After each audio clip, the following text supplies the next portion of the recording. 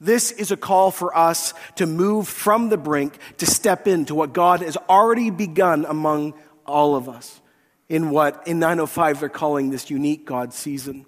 If you get your Bible this morning, I'd love you here and all other places and venues to turn this morning to Joshua chapter 5. Virtually or physically, we're good either way. And that's where we'll sort of begin our conversation. If you've been with us for this whole run, let me remind you where we are in the narrative. Finally, the people of God are in the promised land. Generations, don't forget this, generations of hope. Generations, decades, hundreds of years of dreams, of prayer, of wondering and wandering. Multiple lives made up both of doubt and faith and hope now create this instant we get to read. This mosaic, this moment, that new life, this moment of things hoped for and not seen, now are experienced and seen. Now I want to start and remind everyone this morning that God does not waste anything. God does not even waste our mistakes. As we now sit with the people of God in the promised land, now facing Jericho, let me stop before we get into this story and remind you this morning of what God has already done in his people. Was the 40 years of wandering before they entered the promised land a complete loss? And the answer, of course, is no, because out of that disobedience, God had been working in the hearts of those who had died and this generation that now came into the promised land. See, almost all great moves of God come after a place of testing. They come after a place of desert. They come after a place of lack. For in places of desert and in places of lack, then all things are stripped away. And what's stripped away from the people of God? Self-sufficiency and the personal ability that they believed would change the world. It is now replaced by reliance. And right there, when God strips his own people away of reliance, self-reliance, there are the greatest seeds of God's moves always found. Let me read out of Deuteronomy 8:2. Let me just read it to you. It says, "Remember how the Lord your God led you all the way in the wilderness these 40 years, to humble and to test you in order to know what was in your heart, whether or not you would keep his commands. He humbled you, causing you to hunger and then feeding you with manna, which neither you nor your ancestors had known, to teach you that man does not live by bread alone, but on every word that comes from the mouth of the Lord." Hear this morning as we are reflecting on God's move among us, and we're asking what God has to continue to do among us as we search for him. He says that the very beginning of his move for God's people in this generation was not joy, it was not a peak, it was not an amazing religious experience. No, it was desert. God brought his people into the wilderness to test them. Why? Because he had to deal with their motives. Because at the root of all the decisions we make are our motives. He causes them to be humbled. He causes them to look to his hand moment by moment. See, this is what already happens and always happens before a real move of God. This type of place and space pushes you into a place of renewal or death. It pushes a whole people into a place to be genuinely in a place of revival. This is where awakening, revival, renewal, the whole understanding begins. It always begins when God comes unbelievably close, and then he begins to what? Deal with our motives strip away self-reliance, humble us, not humiliate us, and then we begin to realize that our innate power is not enough to change the situations in front of us. God says, I will take your disobedience in the wilderness, but I will prepare you for one of the greatest moves I have ever done. Now God moves them, and that generation dies, and their children and grandchildren now move into the promised land. They had just seen God split the Jordan River at its height, and now this new nation goes inland. And again, as we've been finding out through the whole month of March, it is marked by the unnatural. It is marked by the unusual. This has not been mundane. This has not been boring. This has not been business as usual. See, this is more. This has become a God season. This is when God is working fully around and before and in and after. You cannot help but sense the heavy presence of God. So now we come through the Jordan into the promised land, and they're facing Jericho. Now, if you read all of chapter 5 in Joshua, a lot happens. Here's the first thing that happens. Every single boy and male gets circumcised in one day. Wow. We're talking about 1.3 million people. That's a lot of boys, a lot of pain, a lot of recovery. I'm not going to preach about it. Just think about it. Okay. So you have all these males who get circumcised. Why? Because this generation had not taken the mark of their faith. Now, as they take the mark of their faith, it also says in chapter 5 that the enemies of God had actually started gathering, and instead of running at the Israelites and attacking them, their hearts melted with fear because God was with them, and they begin to run. Now, in the middle of chapter 5, verse 9, there's this little verse that is so significant to what God is going to speak to us today. So we're out of the desert, we're out of the wilderness, and it says in Joshua 5:9 these words, "Then the Lord said to Joshua, today, I have rolled away the reproach of Egypt from you." Now you go, well, John, what's so significant? The word reproach is an old word. The word we use today is shame.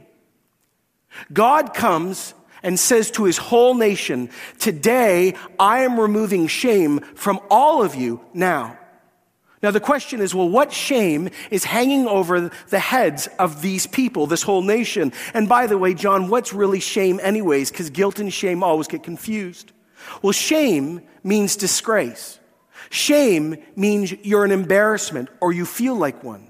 Shame is when one feels they've been discredited or humiliated. It is the feeling of unworthiness even though you are worthy. It is a state of disgrace. It is a state of regret. It can even be infamy. So here's the question this morning. The people of God obviously have shame over all their heads. So the question is, well, what's the shame? Well, Moses, when he was alive, had a very serious conversation with God. And he was very concerned about God getting them into the promised land. Not just because they wanted to be in the promised land. No. Moses was saying to God, if you don't get us into the promised land, your name is at stake. Let me read out of Deuteronomy 9:28. It says this, and this is mid-conversation, otherwise, the country, Egypt, from which you brought us will say, because the Lord was not able to take them into the land he promised them, and because he hated them, he brought them out and put them to death in the wilderness. See, here's what's happening. For 40 years, the Egyptians and other nations were laughing at the people saying, oh, yes, your God split the Red Sea, true, but he actually hates you. He doesn't love you. He's actually brought you out not to honor you or make you his children. No, he has brought you out to kill you. And Moses said, if you, God, don't get us into this new work, don't you understand that all the nations will mock you and will actually believe you are not a God of love, you are a God of selfish thuggery. And so Moses says, you got to get us in. And so now at this moment, I want you to catch the power of this. This was 600 years in prayer. They are now entering into the promised land. The men are circumcised. And at this moment, God, through Joshua, declares, the shame that you have lived with for 40 years, it's done. He says, you are no longer slaves. The God you follow is real. The God you follow is moving, and what he promises, he always does. You are not wandering anymore. You are not refugees anymore. You are not under judgment anymore. You are not those people anymore. You are not just a people anymore. I, God, say, because of my work, you are worthy. You are not an embarrassment. I have proven and I have affirmed you. I have humbled you, but not humiliated you. You are not unworthy, but you are worthy because of me. You are graced, you are welcomed, and your bad name is now removed. Your ill repute is now replaced with my renown. Your loss of rights is replaced by justice, truth, and presence. Basically, God is saying, oh my people, I am a God of love. And so now because I am the only one who can do this, I roll away. I replace your history and I replace your identity that was marked by Egypt and wilderness with me in the promised land. Oh, step in, O people of God, for this day I declare you new. You see the power when a whole generation of people think that they are marked and their name is shame. That God himself shows up and says, it is no longer so.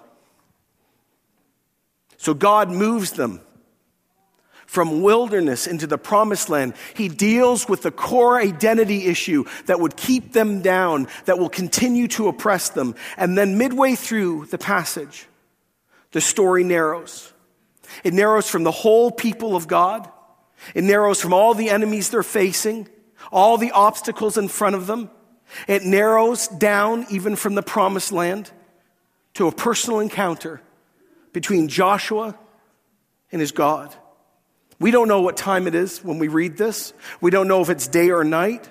All we know is that God's chosen leader, this man of God, this great strategic leader, this military veteran, this one, now listen this morning, this one person who knew God more than any person living on the face of the earth at that moment was suddenly, unexpectedly caught off guard. Turn your Bibles to Joshua 5:13. As Joshua is sitting looking at the first significant problem in front of him, as he's looking at Jericho, this fortified city at the mouth of the promised land, I'm sure he's thinking about what should come next. At that moment, something unexpected happens. Verse 13 reads like this: Now when Joshua was near Jericho, he looked up, and he saw a man standing in front of him with a drawn sword in his hand. There suddenly for Joshua was a presence. You know that feeling when you're not alone, but you think you're alone? I've shared this before, how my kids wake me up and freak me out. You know, Emma, Daddy, right? You know? It's that moment where you're not sure if someone is in the room. Suddenly he has that feeling. His hair goes up on the back of his head, and he turns, and there is a man right there. This is no imagination. This is no shadow. There's a man standing in front of him. It's like he appeared out of thin air. But the situation worsens. This man is not only looming over him, the man is armed, but it's even worse than that. He is not just armed, his sword is drawn. I'm sure Joshua is thinking, is this an ambush? Am I about to be murdered? Would this man raise this sword and strike me down where I sit? I'm sure the adrenaline was coursing through his veins. I'm sure Joshua was trying to reach for his own weapon. His experience is marked by nothing less than surprise and shock and astonishment. He sits, he's caught unaware. But this man is a serious leader. This man has seen combat, and this man knows his God. So this man does something that most of us, I know I would not do. He does. He stands. He stands and he walks towards this man. And he looks him in the eyes and asks him a very direct, blunt question. Joshua went up to him. I don't want you to miss this. The image here is he's sitting looking at Jericho. Suddenly this very large armed man is here. He's caught unawares. He stands up and he walks right over to the armed man who could strike him dead. And he says, are you for us? Or are you for our enemies? Are you one of my people? Are you Hebrew?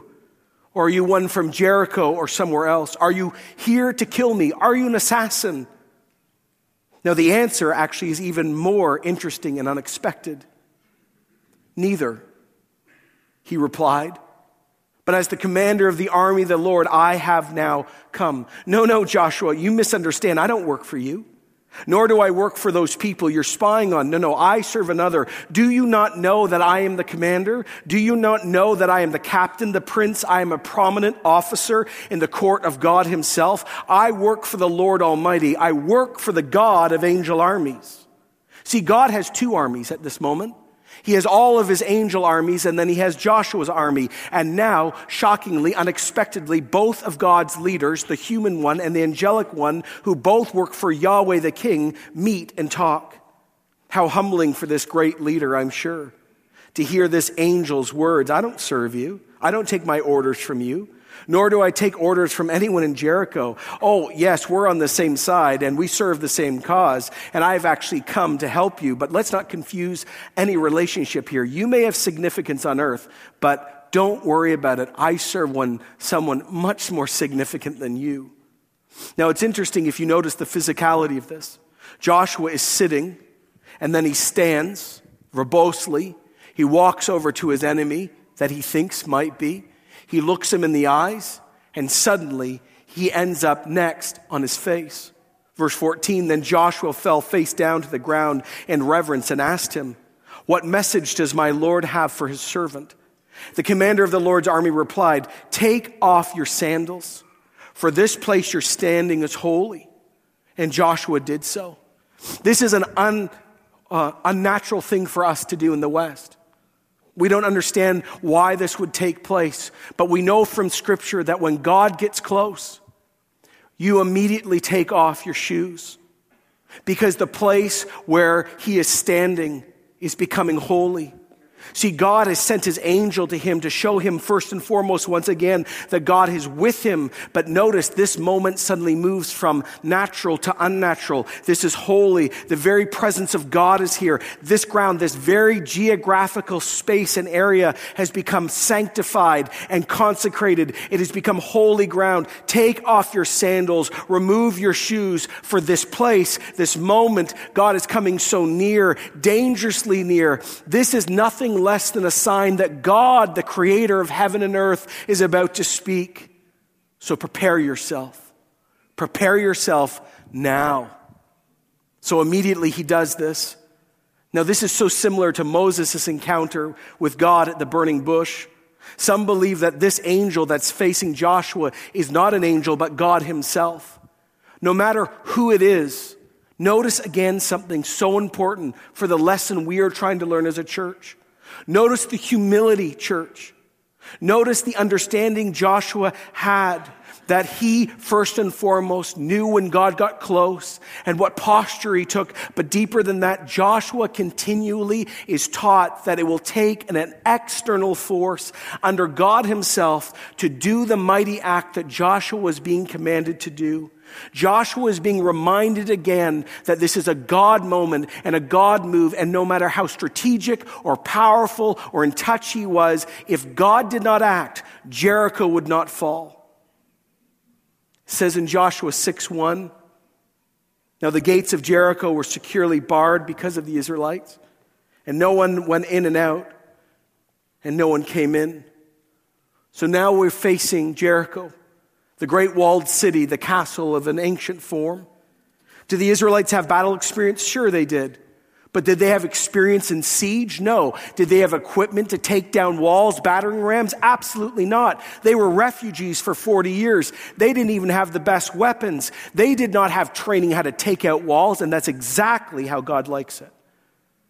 So then it says in verse 2, and the Lord said to Joshua, See, I have delivered Jericho into your hands, along with the king and all of its fighting men.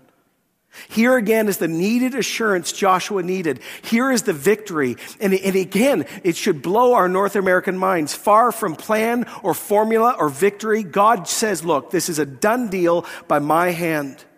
All you must do as my leader is to be led by a greater leader, which is God. Jericho is going to be God's first major gift, but it will not be at their hand. It will be not by might or power or army or planning. So God says, Joshua will meet with me. And Joshua says, what would you like to tell me? What's the strategic plan? How are we going to take the city out? And then God does the most bizarre thing you could ever tell a military commander. He says this, here's the major plan. Ready? Verse 3. I want you to march around the city once with all the armed men and do this for 6 days. I'd be going, I'm sorry, Lord, anything else? No. I want you to get your Nikes on, and I want everyone to walk around the city. Don't siege it. Don't attack it. Don't raise your voice. Don't talk. Don't raise a weapon. Just walk. Just walk. Now, by the way, this would be magic if Joshua came up with the idea that this walking would somehow draw God down. But see, this is what permission-based ministry looks like in their day and our day. When God comes to his people and says, here is my promise, and here's what you do, just obey, and God will show up. If you actually start doing things without God's permission, then it becomes magic and Christian manipulation.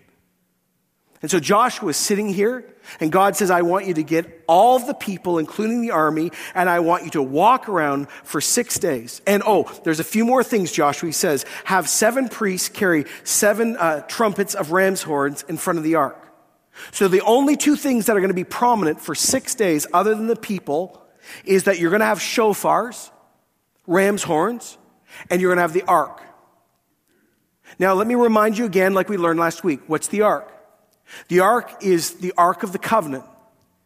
It is a chest that was made from Acacia wood overlaid in gold. It had 2 large cherubim, and between them there was this space called the mercy seat. And that was the place where God's throne in heaven touched earth. It's also the place where the high priest would sprinkle blood to cover the sins of the people.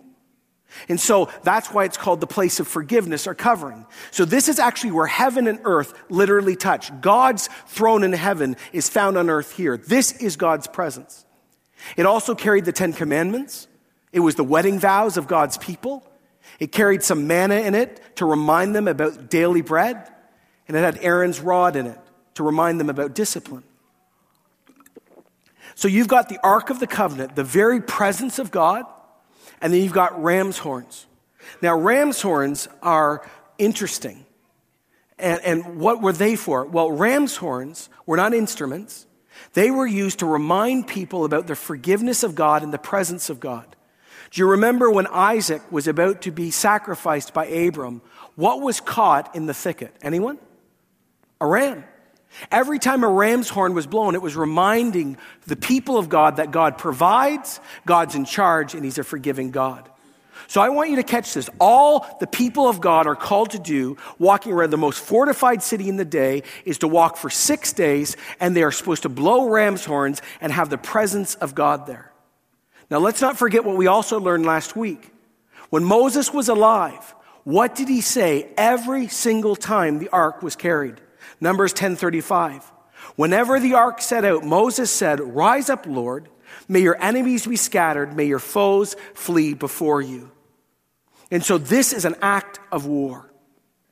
So Joshua, this is what I want you to do. Verse 4, on the 7th day, I want you to march around the city 7 times with priests blowing the trumpets. And when you hear them sound a long blast with the trumpets, have the whole army give a loud shout, then the wall of the city will collapse and the army will go straight in. And so I want you to catch this morning. He says on the 7th day, you're going to walk around 7 times. You're going to get 7 times your exercise. And then you yell and everything's going to collapse. Now notice, the walls don't fall out. The walls don't fall in. They fall in upon themselves. And he says the walls are literally going to pancake, and then you're going to go right in. Now, do you notice a pattern here? 7 days, 7 times, 7 priests. Why all of this? Because in the Bible, the number 7 means completion. The number 7, God created the world in 6 days, and the 7th day he rested. See, again, what is this all pointing to? This is going to be a God act from beginning to middle to end. All the people of God need to do is agree and obey, and God will do the rest. So here we go. God promises to clear a path.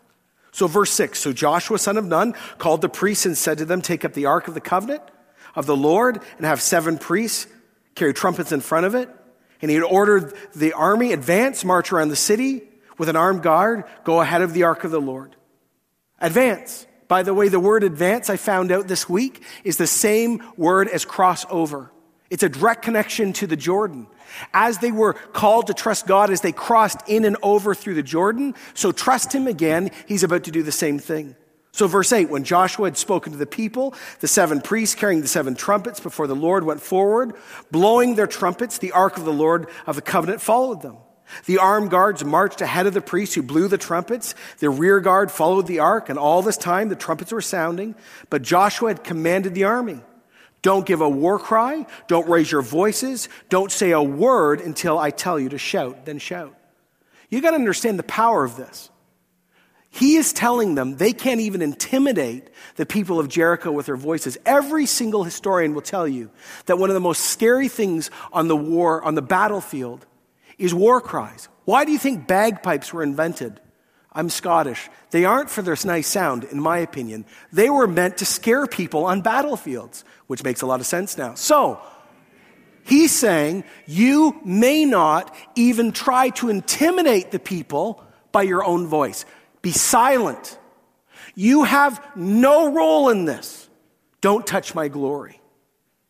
So he had the ark of the Lord carried around the city, encircling it once. The army returned to camp and spent the night there. That's it. They did their walk, they went home, and they had manna. Or they had some new grapes because they were in the promised land. So on the 2nd day, they marched around the city once and returned to the camp. And they did this for 6 days. Now, I want everyone here in an auditorium being online, I want you to catch the power of this. For 6 days, they just obey. For 6 days, they participate in God's move. For 6 days, they do everything. And God does nothing. Nothing. See, one Connect group that was preparing for this morning, they were telling me this week that another pastor used the illustration of Tetris. Do you remember that game, Tetris? Where every time you won, another sort of layer would break down, right? See, we as Christians want God to work like Tetris, that we walk around once and then we see a little bit part of the wall fall down and we go, oh, God's with us. And we walk around. God doesn't do anything. So many people, even in this church, are doing this. This is your spiritual posture before God. Oh yeah, God, if you show up, I'll join you. This revival and renewal. Yeah. You just topple a little bit of the wall and then maybe I'll do this. But until you show up and give me a little shred of evidence that this is really happening, this is going to be my posture. Oh God of heaven and earth, you better prove this and maybe I'll join. The people of God walk around 1, 2, 3, 4, 5, 6 days. Zero evidence. Nothing is happening. Why? Because this is a God thing, and God always demands faith and obedience before his greatest works. 6 days of nothing. We want proof. We want progress reports. But no. God just says, do this. So you've got the people walking around. You've got the sounding of the horns. God's invisible presence. On the 7th day, they got up at daybreak and marched around the city 7 times in the same manner, except on that day, they circled the city 7 times. Okay? Joshua, not just him, all the people get up, they greet the day, they're expectant, they're confident, they come boldly because they're ready for God to dramatically act, this long-awaited moment, and so they march around 7 times. Verse 16, and on the 7th time around, when the priest sounded the trumpet blast, Joshua commanded the army, shout, for the Lord has given the city, and the city and all that are in it are to be devoted to the Lord. Only Rahab the prostitute and all that are with her in her house shall be spared, because they hid the spies. But keep away from devoted things, so you will not bring your own destruction by taking any of them. Otherwise, you will make the camp of Israel liable to destruction and bring trouble on it. All the silver and gold and articles of bronze and iron are sacred to the Lord and must go into his treasury. So here's what happens. On the seventh day, they walk around 7 times, and just before he gives the command to shout, he gives a warning. He says, people of God, this is such a holy moment. This is such a profound act of our God. I want to remind you of one thing. Everything in this city is God's. Everything is God's. You're not plundering this city. Everything will be given to the Lord because this is his glory and his act. This is a call for generosity, not greed. It is a call to keep devoted. This is a call to replace want with worship. So the question is, will the people of God obey? Well, the trumpet sounded. The army gave the shout. And at the sound of the trumpet, when the men gave the loud shout, the wall collapsed. So everyone charged straight in, and they took the city. Now this, of course, is one of the most profound moments in Scripture, where God himself, from beginning to middle to end, does something that is impossible. Impossible. And yet the lessons that we find in these 2 chapters is unbelievably significant for our church in this moment, in this season.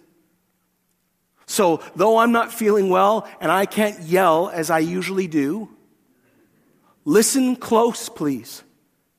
Because I am telling you what I'm about to preach matters to this church in its next season.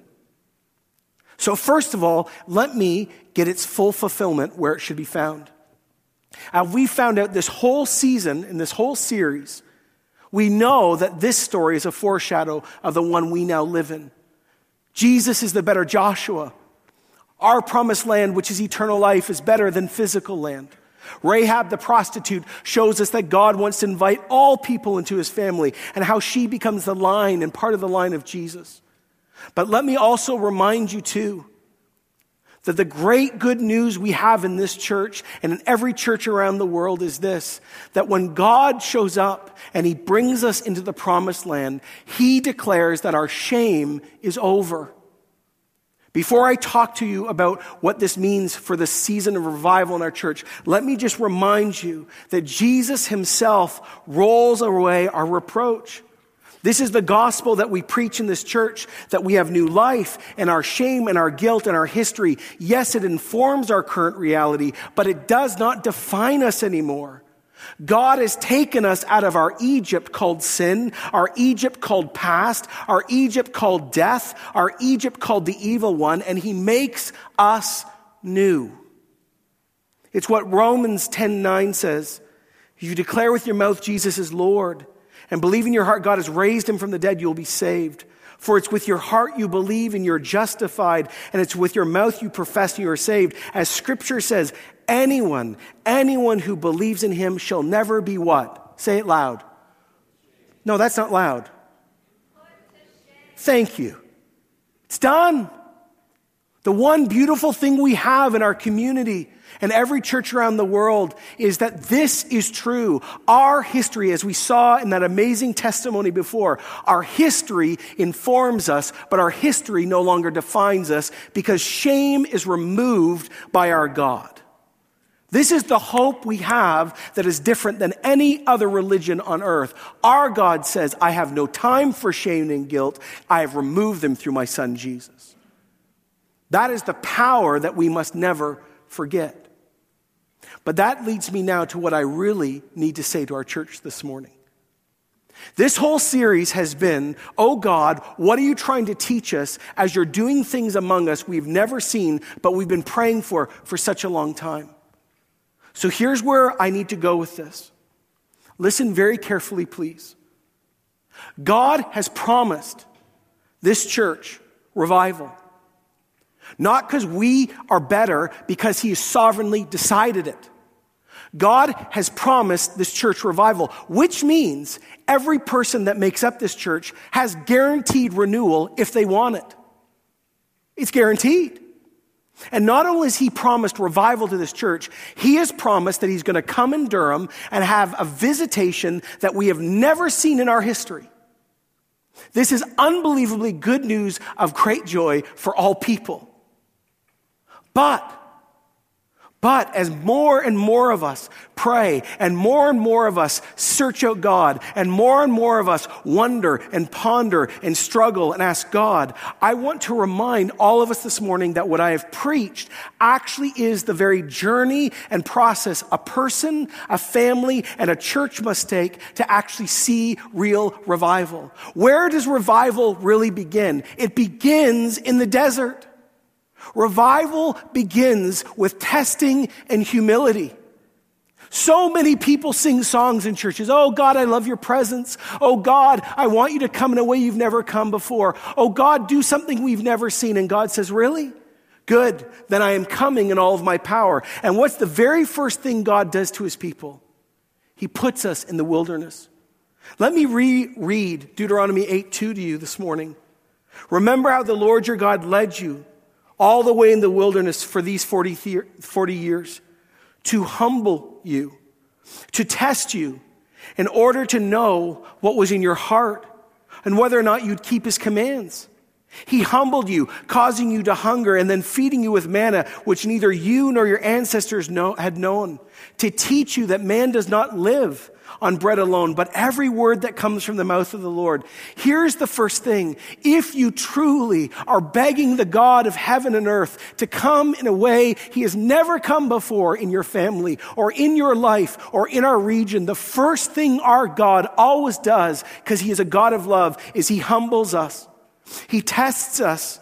He comes among his people and deals with our root and our motives, because if our motives are not purified by God himself, then all of our actions will be tainted and revival will not come. See, God comes and says, I will teach you dependence. I will destroy in you all human power that you think that could really bring change in you, or change in your family, or change in this church, or change in this area. See, this is where many Christians die. Right here. Because they realize suddenly that the cost for renewal and revival and awakening is just too threatening to their lifestyle and too threatening to what they think who God is or what they want to do. See, God comes and says, if you want me to move, I will come to you and undo you at your core, so then I will rebuild you, so you will be used in a more profound way. See, I remind you that everything that I'm preaching on was done to people who knew God, not people who did not know God. The people in the wilderness knew God. The people in the promised land knew God, had relationship, were covenant partners, just like us. Real revival starts in deserts, where God undoes us, purifies our motives. But then something springs out of that testing that is so beautiful, so pure, so wanted, so desired in the church. And here it is. Shame gets removed. See, we all intellectually as Christians believe we're saved. We all believe that we're loved by God, that God is a good father. We quote verses, 2 Corinthians 5:17. Therefore, if anyone is in Christ, they're a new creation. The old is gone, the new is here. We all say amen to that. But when God moves in significant revival, here's what happens. He moves us from places of wilderness where he undoes us and undoes our motives and teaches us absolute childlike dependence on him for real change. And then he actually brings us to this place where we don't just intellectually believe what God has said over us. We start believing what God has done in us. Shame is actually removed from us and it becomes reality. Freedom starts breaking out across the church. Jesus is loved and believed and acted upon. There is a season of freedom and a season of walking in life and the life in the full. Who wouldn't want to be part of a church where suddenly shame no longer was bigger than God? Anyone? Wilderness is the beginning and the testing to see if you really want it. And for those who say yes and choose not to die in the wilderness, God brings us into the work he has begun. And shame is removed. And it doesn't matter if you're 80 or 90 or 16, 12, or in the middle. God begins to come so close that people go, oh, I am loved. I am free. I'm no longer wilderness, and I'm no longer Egypt. That is not who I am anymore. And then out of that freedom, the next thing that always happens in a historic revival is people start taking their shoes off, metaphorically and literally. The presence of God gets so unbelievably close to Christians that we begin to understand how holy he is, how reverent he is, how powerful he is, that he's not just my buddy. Jesus is not just your homeboy. He's the creator of heaven and earth. And when Jesus gets closer to a church, people start taking off their shoes so quickly because they realize that this is not a normal season, that God is coming so close because he has decided to do something new. And people desperately want to be in the presence of God, where we used to say television's more important, or my iPhones are more important, or my family would go, no, get me in the place where God is. I've longed for this my whole life. And shoes start coming off 1, 2, 5, 20, hundreds and thousands. Why? Because people realize what it is to be a human being in the presence of God. From the desert, then to shame being removed, to the whole congregation starting to understand the glorified presence of God. And then this is where it moves from an internal act to an external earthquake spiritually. It is then when churches start going, oh my goodness, if this is true for me, this could be true for them out there. This could be true for my neighbor. This could be true for my atheist friend. This could be true for Muslims and Hindus and Buddhists. Oh, all my neighbors. This could be for them too. And suddenly you're moved out of selfishness, and churches begin to pray in ways they have never prayed before. And they walk around Jericho and start saying desperate things like, oh God, I cannot even raise my voice because I have no power. But you, oh Lord, can do this. Please, we beg you, take down the walls of Durham and set people free. Do you see, though, if God doesn't deal with your, yes, but wait, if God does not deal with your root, you'll never pray prayers like that because they'll be selfish. See, it starts in the desert where God undoes us. And so many of you are not even willing to trust our loving God with this. And that he takes us and shame gets removed and years of crap get removed from Christians' lives. And suddenly the holiness of God spreads among his people. And then prayers are uttered and Jerichos start falling that we never thought in our lifetime we'd ever see. And here's the last lesson. When, not if anymore, when God does this, we can't touch God's glory. What are the devoted things that God is going to bring into this church? What are the devoted things that are going to be brought into other churches in this region when God does this more and more? And he is going to do this. People. Let me just end by saying this. When God moves more and more and more in this region, let not one of us make the fatal error of thinking that we have done this. When thousands of people fill this church and other churches, and we are at a peak season as a community because we are so celebrating hundreds of baptisms, marriages being restored, people coming back literally spiritually from the dead, as drug culture dies in Durham, as people leave false religion and meet the true living Jesus, as God does something as significant as Jericho in our day, let us not in that season say, oh, C4, look what we have done. All the people that God are going to assign this church and every other church are his devoted things. The great thing we get to simply say is, oh God, I got to be in that generation when the walls came down, and it is to you and you alone only that get all the glory and honor and praise. Just, I'm so thankful I got to be there. Let us pray for a humility that we don't even understand we will need now, for when God blesses us beyond belief. Our God is not dead. The God of Joshua is our God today. And God is inviting this church, and God is inviting the church of Durham into a place and space because he has sovereignly ordained it to do something we have never seen. And I beg you as one of your pastors, do not die in the desert. Let God do anything he must in you, because when he does it, it will take place in you and in others. Let's pray together. O God of heaven and earth, found fully through the face of Jesus, we are so thankful for what you've already done. But, oh Lord, our request is undo us, test our motives, undo us as people, strip away anything, any sin, any secret, strip away all things where we think that we can truly make a significant change in this region. Second of all, Lord, I pray across this church that as this takes place, that shame would be removed from so many people in our church, that the truth of God would be translated into our everyday life. Let freedom be found in this church. I pray, oh God, that your presence would come so close, that people would take off their shoes, that people would know God's presence in a way they've never experienced in their life. I pray, oh God, you'd lead our church to pray bolder prayers, where we would walk around the greatest barriers in this region and ask for them to fall.